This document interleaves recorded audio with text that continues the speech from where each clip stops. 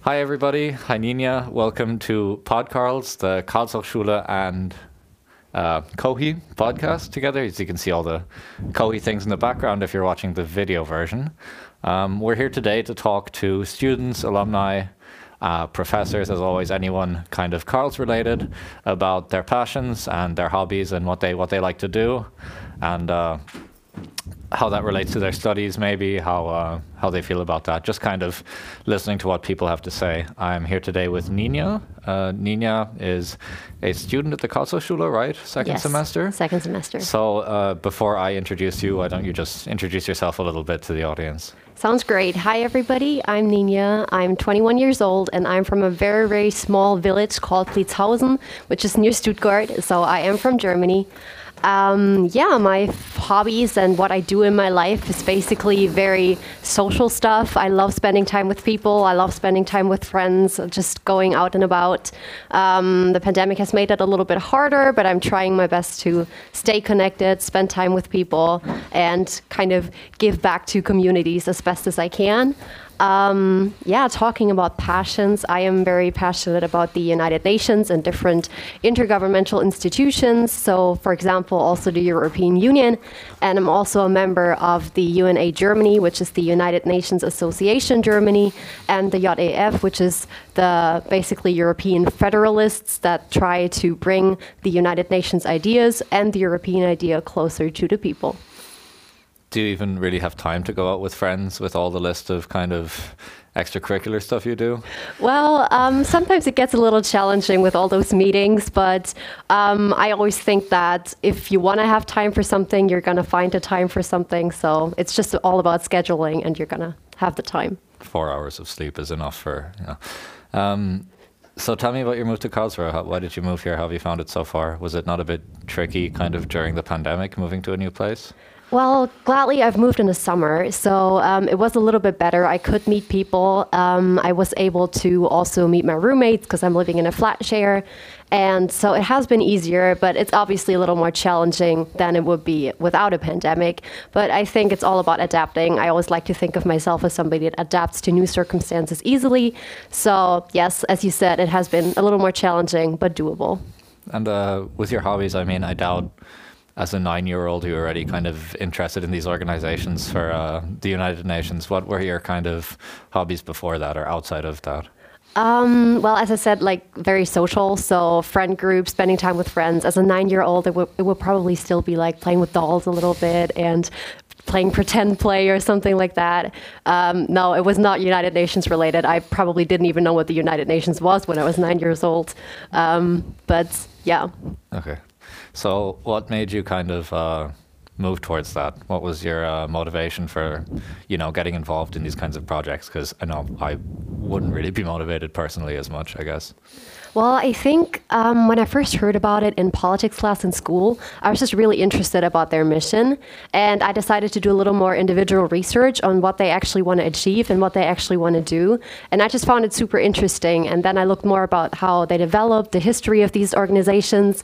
And I found it really interesting that they are more people-centered now, that they're not so much focus on only nations anymore, which is obviously still an important part, but they're also really looking at the people, the societies, and just the people on the ground. And that's something I found super interesting. So as I said, social person, I was like, yeah, maybe I could start being a part of that. Maybe I could start giving back a little bit. Maybe I could start building from the bottom up, basically. Okay, so what would you say?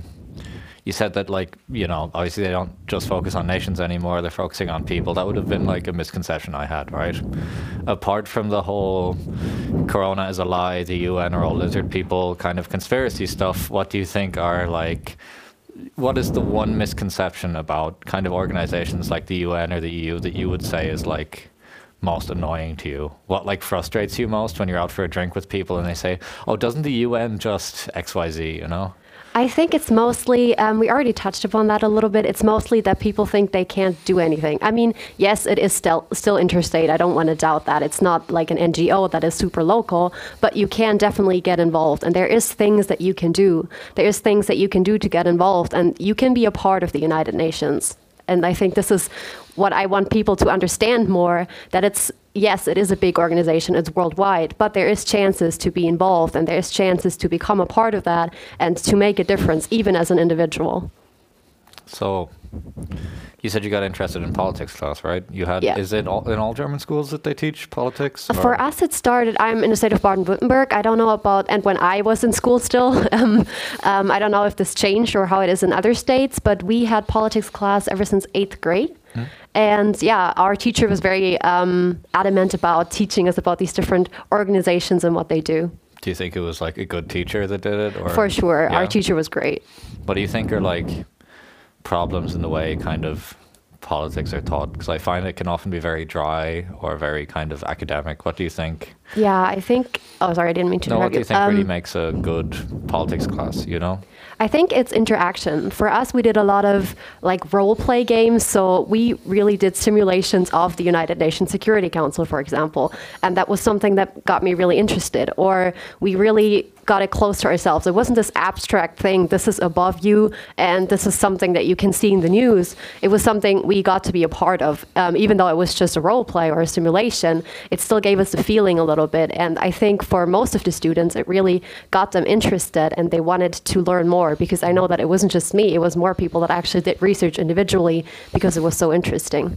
I think it's the same, like, especially we're here in a Kulturraum where there's a lot of arts and music and slam poetry and, you know, this kind of cultural stuff.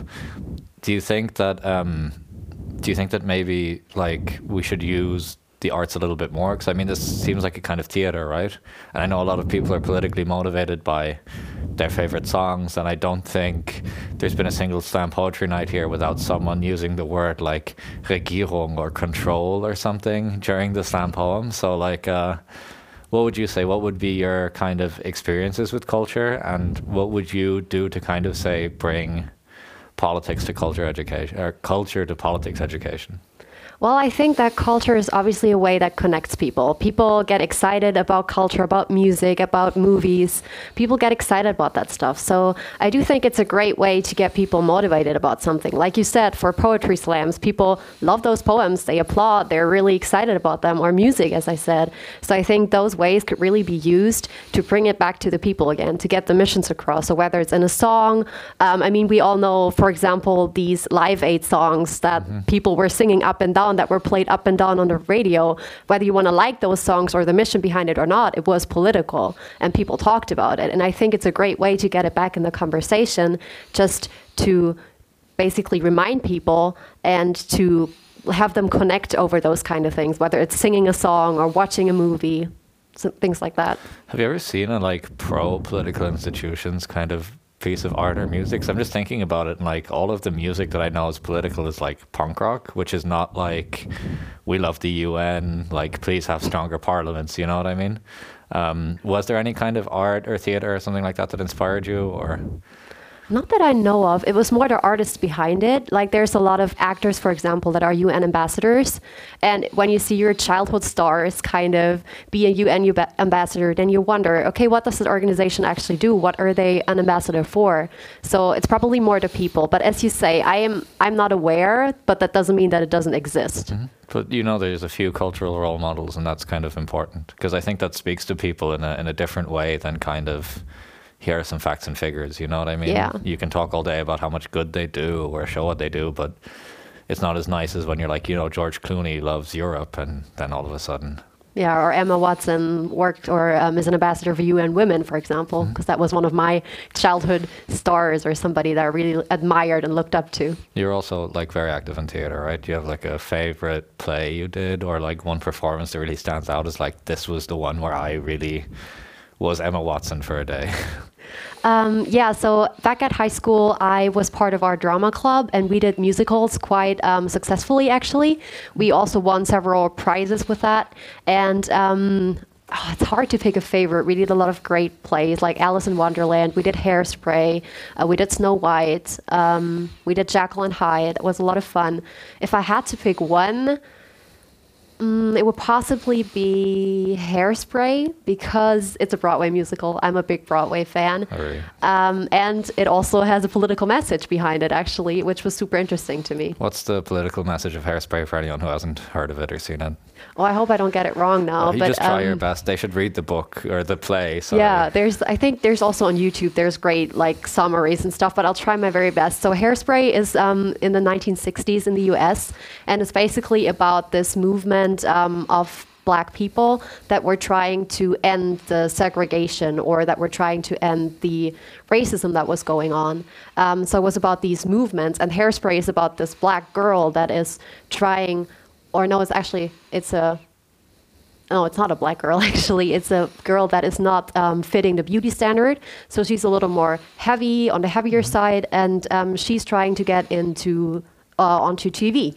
And it's very like white and look up to those people, and she's trying to change that a little bit. And then it also brings in like the racial discussion about how can we change this standard, or how can we change the narrative to get people more involved from different sectors. So I hope I did a good job summarizing that. I think you did just fine. That's okay. I mean, I have read it, but I just wanted to ask you, so, you have to pretend to be dumb sometimes to get other people to answer. But yeah, it's about kind of breaking norms and standards, right? Yeah. And going against the expected. Exactly. And I think also a lot of the characters, right, who have this kind of appearance that you see from her seeing them on TV, when she gets to know them in real life, they're very different to the way they appear. And exactly. yeah, it's very much things aren't the way they seem always. Yeah.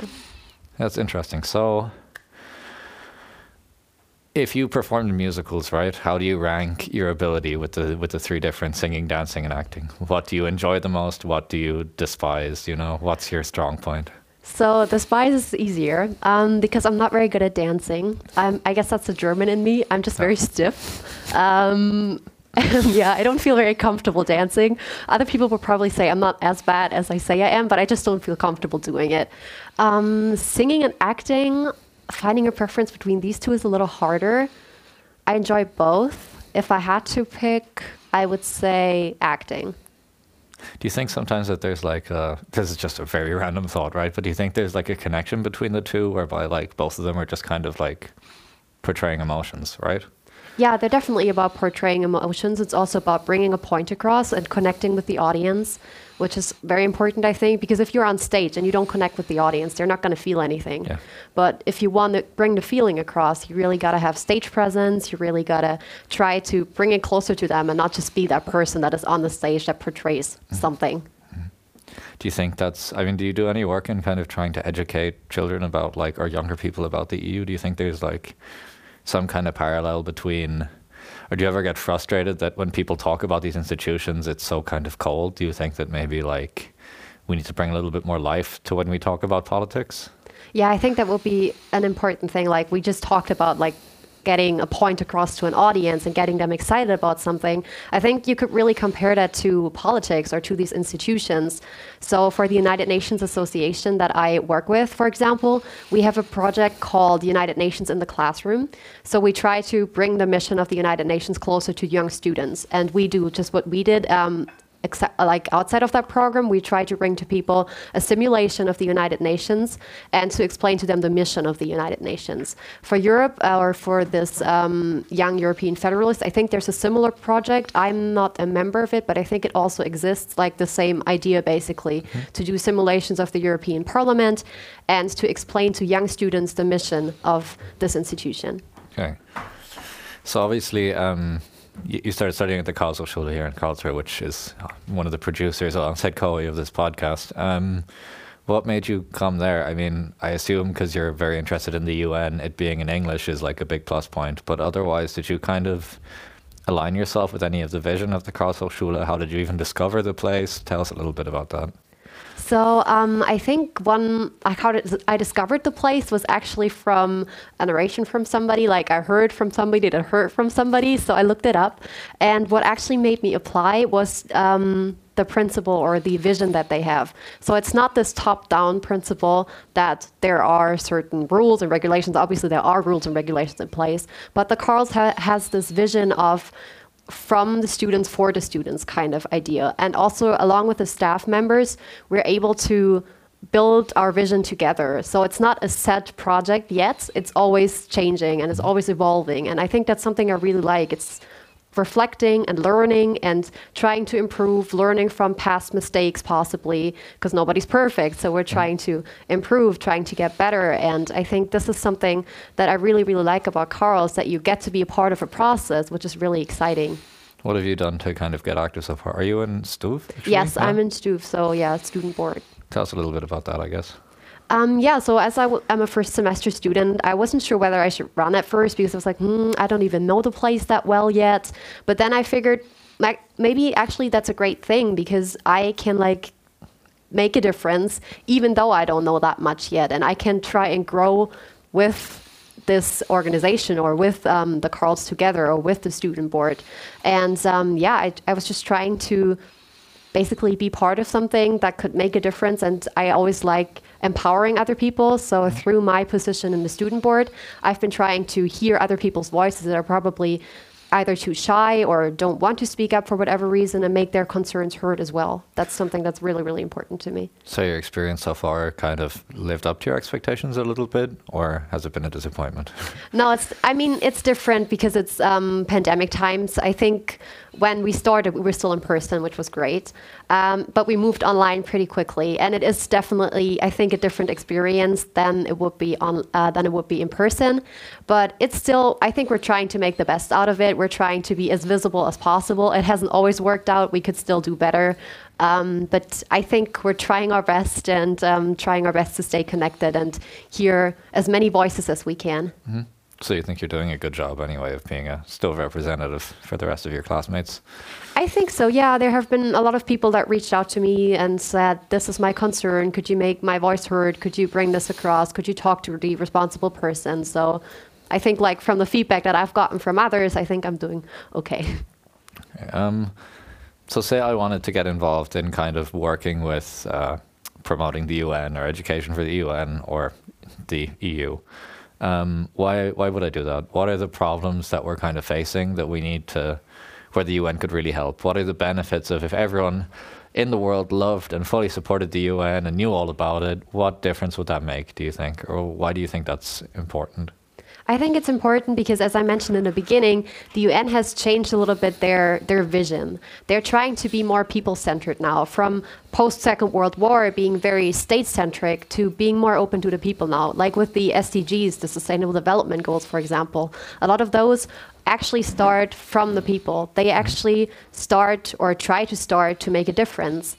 And I think if everybody were to support the mission of the UN, we could actually do a lot of difference or make a change, a positive change, just because if people work together and people were trying to start building from the bottom up, we could reach great things. It doesn't always have to be dictated from the top. It doesn't always have to be those great politicians telling people what to do and which rules to follow. It can also come from civil society, it can come from the people. And if people unite, we have seen that in the past, there are great things they can reach. That's interesting. So I never thought that the UN would be as kind of holistic an organization. You know, I always thought of the UN as kind of these elected people who decide everything and then implement everything. To hear that it kind of goes both ways, that they also listen to the people is very interesting. About sustainability, is that a big topic for you? Was that one of the factors coming to the Carls? Because I know the Carls has a very heavy emphasis on sustainability. I mean, you have a sustainable practice course, yes, or sustainable development course right now. Was that any motivation, and what do you do? Is that a big topic for you? It definitely is. I mean, I'm not trying to say that I'm this person that lives as perfectly sustainable as can be. I think we all have things to learn still, and we all have ways where we could improve, but it's definitely something I try to pay attention to. I try to buy sustainable. I'm not eating meat, for example. That's just a personal choice. Or when I buy clothes, for example, I try to not support fast fashion and something like that. So I'm trying, but I still have a lot to learn. I mean, it's important, again, that it's kind of a two-sided thing, right? Where it's about the individual, but also about the organizations, yeah, for right? Sure. And it's, again, this kind of thing where the individual can make a difference. And I think this is something that's really important to me because I, as a younger kid, I always thought what difference can I make? I'm just such a small person. I'm such a small part of this ginormous world, basically, or of a ginormous organization. Although I'm not really a part of the United Nations, but I'm just such a small person. What can I do? And I think this is something that I want people to understand, that it is possible to make a difference, even though your actions might seem super small to you and your actions might seem unimportant. They are important and they matter to somebody. And even if it's just one other person that they matter to, they do matter because you're making a difference. Yeah, I mean, it's one of these things of me not eating meat might not make the biggest difference, but by not eating meat, I'm part of the kind of movement of vegetarianism in Germany that's been rising a lot, right? Exactly. And has had significant influences. So you're really saying that, like, especially in line with the EU, to be part of something bigger than just your actions. And if you don't take those personal actions, you can't be part of that, right? Exactly. It starts from you, basically, and it goes from there. It's also similar to what you said about the Carls, right? About how you want to feel like you're part of the living university, right? Yeah, exactly. Just being part of something that is changing and that's trying to also make a difference. And I think, for me at least, this is also something that the Carls is trying to do, to make a difference and to also empower others to make a difference in the community as well. About the community. So have you been to Karlsruhe before moving to the Carls? Have you got any impressions about Karlsruhe? What's your experience with the city been like? That's a funny story because I actually live quite close to Karlsruhe. It's not that far. It's only 1.5 hours by car, but I've never been, which is kind of embarrassing. What was the go-to big city then? What did you replace us with? I mean, Stuttgart is close, but everybody that's from Stuttgart is going to hate me for saying that. Karlsruhe is prettier than Stuttgart. I'm really sorry to everybody who I offended now. But actually, with my family, we went further away. We didn't really stay in the area, or if we did, we went more to the nature side. What was your kind of go-to family destination then? Or what was your, like, just for a little bit of a story, what was your, like, favorite family holiday that you took, for example? Favorite family holiday? That's difficult. We went to a lot of different places. We didn't have the standard place or the go-to place we always went to every year, which is completely fine. Other families do that, and I think it can also be great. We did 2 trips to the US, which was really fun. But as a kid, I also loved going to Italy, for example. I'm a big pasta fan. Oh, okay. So, yeah, I loved going there and just eating the great pasta there. And pizza, obviously. Do you have a pasta machine at home? Do you make your own pasta? No, I don't, but you gotta get one. It's nummy. What was I going to say? Yeah, so Karlsruhe, have you got a favorite memory of the city so far, or favorite experience with it? Have you had any kind of shockingly bad experiences or any very nice ones? I guess it's been hard with the pandemic, but yeah, it's been a little different with the pandemic, but I do think that I like the Schlosspark a lot. It's a very beautiful place, and I think especially in summer I was able to see that a little bit still, because as I said before, in the pandemic was a little better in summer, so you were actually able to go do some things. And during orientation week and also a little bit after, we were able to meet in Schlosspark and just hang out there, have fun. And that's a very good memory I have. A shockingly bad memory, off the top of my head, no, but I might come back to that and tell you, oh, I remembered something now. Oh, yeah? Okay. I hope you don't. Maybe I don't. It would be nicer if you didn't have the shockingly bad memories, or if you can just like blank them out totally to the side. That's yeah, I mean, I don't remember anything as of now, but I've only been here for... When did I move here? September. So how long is that now? That's a math problem. September, October, November, December, January, February, March. So yeah. Yeah, we're known, us humanities students are known for not being the most mathematically gifted, I guess. I actually wasn't as bad in math in high school, but I didn't do it for a very long time, so sorry to decline. Obviously, like, I love what I studied. I studied PPE. I love, the humanities. I love philosophy. I've loved most of the professors that I've had at the Carls. It's been a great experience. But if I'd been good enough at math, I definitely would have studied engineering and just like drove a nice car for the rest of my life. I guess I'd be a much more boring person, but I would have gone for it, I think. Yeah, I don't think I would have. I don't know. Maybe if I were better at math, I would have done something differently. We could talk about women in STEM for a while if you want, and why they're lacking, but I don't think that's a good... That's not really my topic of expertise. That is an interesting topic, but I don't think I have very much to contribute there. What do you think was the biggest lesson you've learned since your time as a student, whether it's that you have to buy dishwasher tabs to clean your dishes, or something you learned in university? What's been like a big eye-opener for you? I mean, living by yourself is obviously... I think actually, yeah, I've just talked about this with a friend. It is how expensive sustainable products are. It's really, really hard with a student budget to actually buy sustainable food especially. I mean, when I'm in a supermarket and I see like the fair trade kind of thing, and then I see the cheap thing, I'm like, for my budget, it would definitely be better to buy the cheap thing. But actually, from my personal opinion or from my perceptions, I should maybe go for the sustainable option, but I don't have the money to do so. So, I mean, I knew that those products were more expensive or that the others are probably too cheap. But I don't know, I just came to this realization how hard it is to live sustainable, basically. There's been a big kind of, I think that's like a bigger topic that maybe during the course of your studies you could look over a little bit more, which is this idea of that being sustainable is often like a privilege, right? Exactly, a luxury. You do have to make sacrifices, right? And if you're not capable of making those sacrifices, then how are you supposed to do that? Exactly. You know? And yeah. No, it's very interesting. It's a very interesting topic, and I think it's definitely something we might have had what other experiences have you made at the Carls? I mean, there's a lot to do outside of studying, right? I hope you've made a few friends at least. I doubt that you wouldn't have, but have you gotten involved in any of the kind of initiatives or looked for a job at the Carls or anything like that? Yeah, initiatives. I'm actually a part of 3 initiatives, if you want to count Stuf. I'm a part of Stuf. Are you sure you sleep? I do sleep. Okay. I try to get 8 hours of sleep every night. Sometimes it works, sometimes it doesn't. Then I'm a part of Voices at Carls, which is an initiative that organizes events and different empowerment workshops and things like that. And I'm a part of, and now actually am head of the Carls Moon Initiative, so Model United Nations. So again, we're at United Nations. Makes some amount of sense. So what is Carls Moon? Do you guys organize your own Model United Nations, or what is the objective there? And what even is a Model United Nations? So Model United Nations, as the name says, is trying to model the United Nations.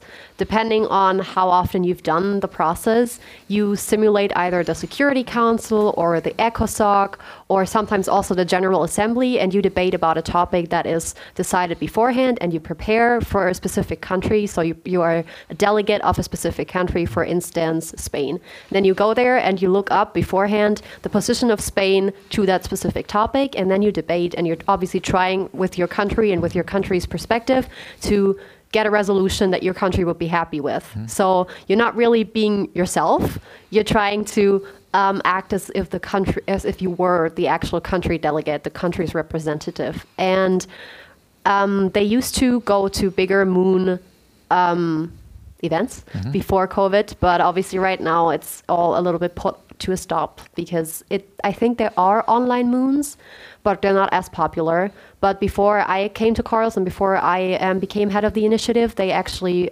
Car Moon is quite big, which is Model United Nations in Karlsruhe, which is in cooperation with the Car Moon, something that from the KIT.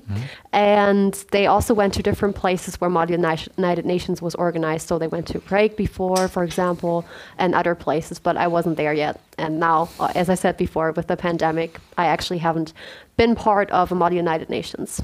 I mean, we could speak probably for a long time about how unfortunate it is to start your studies right now. I mean, I'm lucky I got to finish right as the pandemic started, so I kind of like, Indiana Jones, I slid in and got my hat out just before it went down, and I can't imagine what it's like for you. But yeah, that's interesting. Do you think that this kind of experience of like really living the MUN, right, and like kind of getting in the shoes of someone in the processes, do you think it kind of gives people an experience or like a perspective that they wouldn't get just reading about it? What do you think about like how important is this process of kind of living it, I see it with the students that we do that with, especially when we do Security Council, for example. They are very upset about the veto rights. They are very upset that they talked so long and they were discussing for so long and they had interesting and fruitful discussions. And then one of these big nations, P5, comes along and just vetoes the entire thing and nothing happens.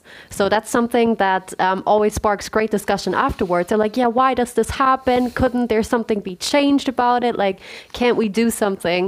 And I think that's one thing, like to just make them understand the processes, but also like for older people or like in the university, college age, I think it's also interesting just to look up the position of a country and to discuss about it. I mean, it's also a great thing to practice your speaking skills and to practice discussing with others. So yeah. I still remember I did the Karlsruhe MUN a while back, and we were in the Security Council, and I was I'm a very opinionated person, but we got the position of Poland in the Security Council, and when we researched, we realized that we're a very religious party and a very conservative party, so I was like, oh, I might as well stay at home, right? But I remember we were kind of forced to request a minute of prayer as part of the paradigm, because otherwise we're not representing the highly Christian part. So we had to seriously request a minute of prayer and stay silent, and I've had interviews where people have said things that made me want to laugh, and I had to stop myself from laughing sometimes because they're being very serious, especially when interviewing musicians. Never really happened with the Karlshochschule podcast. But I think I never had a harder time not trying to laugh as when I had to ask for a minute of prayer, and every one of these students had to kind of play along with it, you know? Yeah. I think it's just very interesting to also maybe present an opinion or become a party that doesn't necessarily represent your own opinion, because it's a great practice. Yeah, no, I totally agree. I started a debate initiative in the Karlshochschule a while ago. It kind of died now, but it was the exact same idea, because I did a lot of debating when I was younger, that kind of by arguing the counterpoints and putting yourself in the position of something you don't agree with, you kind of expand the way you think about things, right? Definitely, yeah. It also gets you to reflect. I think that also maybe brings us back to this whole idea of why the idea of the UN is so important, to maybe also reflect upon the positions of different people and people that live in a completely different circumstance or that have a completely different way of life than you. And I think those kind of initiatives or those kind of events like Model United Nations or UN at School really is a great starting point there, or this debating thing, to get you to reflect what would other people think and why do other people think that way. I remember as well, it's also a good point for the Karls, right? Because you've got such a diverse mix of people. For sure. I remember there was people in my class who on day one, I completely disagreed with them, and I was thinking, oh, this is going to be a nightmare. I'm going to have to argue with them all day long. But by the end, I was really glad of it. Have you had that kind of experience? Because I know there's a lot of exchange between classes. I'm not sure how much debate goes on in the online territory, but have you also got that similar feeling that being at an international university, it's kind of confronted you with different cultures and different ideologies that you hadn't really experienced before? Yeah, definitely. It also confronted me maybe with my own assumptions and my own prejudice and biases probably. So it really got me also to reflect after class. We had interesting discussions, and I think the professors are trying their very best to integrate as much discussion as possible. It's not the same as in person. We did have in the beginning, I think we had around 5 or 6 weeks, if I'm not mistaken, of in-person still. And obviously the debates were very, very different. It was great and it was so much fun, and online, you can never replace that. Yeah. But it still happens, and you still get to hear different opinions, and also you get to understand different perspectives, and that's so interesting to me. So yeah, it has happened to me before. That's interesting. Are you a camera on or camera off person during lectures? Camera on, actually. Camera on, yeah. Really? I'm one of those people. How many are there of you? You brave soldiers. It depends on the class. Sometimes, and also the time of class. I would say if it's afternoon, 3-ish, then it's more people because everybody's kind of awake. And then it could be up to, I would say maybe 10 people on camera, possibly. But sometimes in the morning classes, 0, 1, 2. I mean, I've done classes in bed before and told them that my camera is broken. So I know how that is. I mean, there's there's this thing of what morning is for normal people and what morning is for students, and they're two very different things. So for sure. I used to think I'm not a morning person, but I actually found out I am. Oh yeah? Do you just drink a lot of coffee or something? No, I'm actually not a coffee drinker. Really? Yeah. What do you drink? Water. Water? I'm such a water person. Water all day. Fair enough. I mean, I wish I could be like that. I quit coffee for a while. I got back used to it now, and now I can't live without it again. And yeah. It is what it is. Yeah. It's not that I don't like coffee. It's just that I don't drink it. Yeah. Smart. I remember that if you start drinking coffee, when you are used to it every morning, you just get to normal. If you have your coffee, you don't get any more energized. So I guess you're more effective. And how else could you be the head of multiple organizations and stuff if you're some kind of, coffee drinker? Tell us about the other initiative, the Voices of Carls. Is that about giving people a stage, giving people a platform, or is it about singing? No, it's actually about empowering people. So I think our like flagship event is the Carls Pride, which I haven't organized yet because it's in June. That's Pride Month. So they always organize a big event there, but we also organize other events depending on the circumstances. So for example, a few weeks ago now, we had International Women's Day, and we organized an event about gender-biased microaggressions and sexual harassment. So it was a lecture by Ella at first, and then it was an interactive discussion kind of, with like anonymous questions, and we also had a Padlet where people could talk about their stories and their experiences, and it was really, really interesting just to also reflect again and to hear other people's experiences. So yeah, and besides organizing these bigger events that are kind of open to everybody, open to the public, we also have this like internal voices meeting where we just talk about different topics on a more personal level. What's affecting me right now? What's up for me? What have I been thinking about? Maybe why have these days been hard for me? Also, obviously in the pandemic, like what am I struggling with? So do you guys kind of listen to the students and hear what the students' concerns are and then kind of tailor the events around them, or does it go the other way? I think it's more the other way right now, because it's more like, okay, this is what's up. Like right now we have Women's History Month, or right now we have Racism Awareness Week or something like that, or Weeks Against Racism. And then we try to organize events based on that. But I think if there were to be a really interesting idea or just some kind of idea from the Carls community, we could obviously also integrate that. But I think that's also more like through Stoof again, where people more reach out to the representatives and are like, I have this and that idea. Could you somehow integrate that somewhere? Yeah, and I feel like if someone had something to say that they really wanted to say, you'd give them a platform, right? For sure, yeah. People can always like make their voices heard in this initiative. That's why it's called Voices, basically. I feel like, especially here on a stage with microphones, I feel like giving people a stage is the most important thing a lot of the time. You know, just letting them kind of speak for themselves, not asking what the problem is. They're saying this is the problem in an academic sense, but kind of listening and hearing people. Yeah, and also helping them find their voice.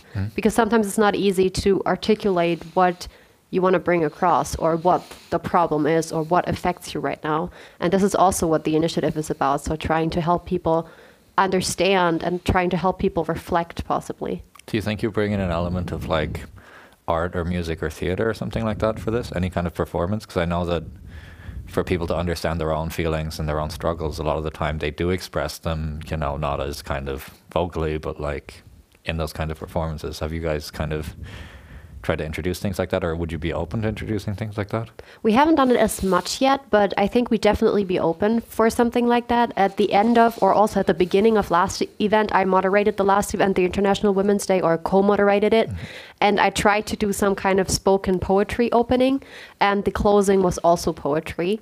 And that's something we do try to integrate, and we'd definitely be open to integrate more in the future, because I do think, as you said, it's a great opportunity. Yeah.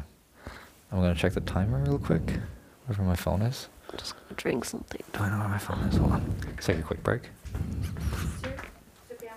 Yeah, I just want to check the timer. Okay, 15 minutes.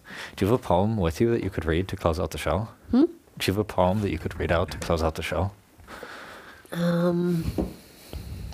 Would you like to? You don't have to. I don't have one right now. I do remember part of the poem that I kind of, it wasn't necessarily a poem. It was more like this, like, I don't know if you probably do know spoken poetry, but more like. I mean, this is where like slam poetry in Karlsruhe is run from. So I think we know a little bit of what's the difference between spoken poetry and slam poetry. Or like, I mean, I'm not an expert, but I would say that spoken poetry is more like it's not necessarily a poem. It's more like, and it's not a speech, so it's something in between a poem and a speech, I would say.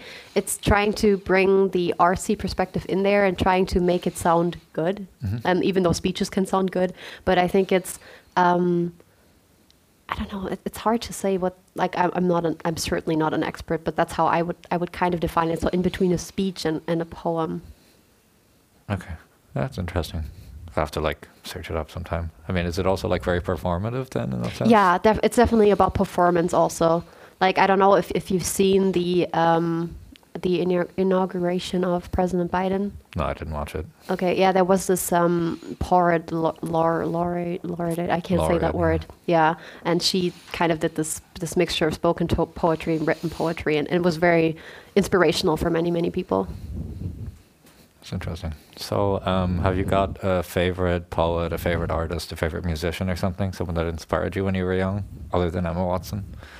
Yeah, just talking about this inauguration, actually, I found this, I didn't know her beforehand, but this poet there I found really inspiring. Her name is Amanda Gorman. I hope I said that right. I loved her poem, and it was great. So yeah, she's been really inspiring me. Other than that, I used to be a very big Miley Cyrus fan. Not so much anymore. That was more like looking up to as a kid. I mean, I still like her. I just don't follow her as closely anymore. But yeah, Emma Watson I really like, and possibly also Leonardo DiCaprio. Why him? It's not just because he's pretty, right? No, it's not just because he's pretty. Again, we're back at United Nations because he is an advocate for the climate program. And I find that really interesting, like how he uses the platform to raise awareness for those kind of issues. I really like when people have a platform and they don't just use it to advertise a product or to advertise their new movies, which they're obviously allowed to do, but if they use it for something to make a change, to make a difference, and to get people aware of something. Yeah, of course. It's nice to see that they're going against their own personal interests. It means that they really care, you know what I mean? Exactly. Yeah. So have you got any advice for anyone who would be thinking about supporting the UN or joining in any initiatives or coming to Karlsruhe or something like that? What would be your kind of final words for any listener that you'd like to get out there as a message? So my first advice would be that you're never too small to make a difference. You can always do something. Even if it's a very small action that might seem ridiculously small to you, it's not. It's important and it matters. And if you want to do more, there's ways you can do more. You can become part of one of these initiatives, like Karlshochschule, for example, and try to make a difference in that way. Or if you want to become part of the UNA Germany, for example, or the Young European Federalists, for example, that's an option. I mean, you do pay a little bit of a fee, and if you don't want to pay that, I think you can also discuss it with them. That's an option also, and then you can also become more involved on these institutional levels, basically, and be part of discussions and panels there. But even if you don't want to do that and do want to support the mission of the United Nations, I think it's just like, try to be an active member of your community, try to reflect on your own biases, your own prejudice, and try to build something from the bottom up. Try to make your own difference in your own life. And even if it seems small, as I said before, it isn't small, and it does matter, and it is important. Of course. Okay. So thank you very much, Nina. Thank you to Kohi. Thank you to the Karlshochschule for making this a reality.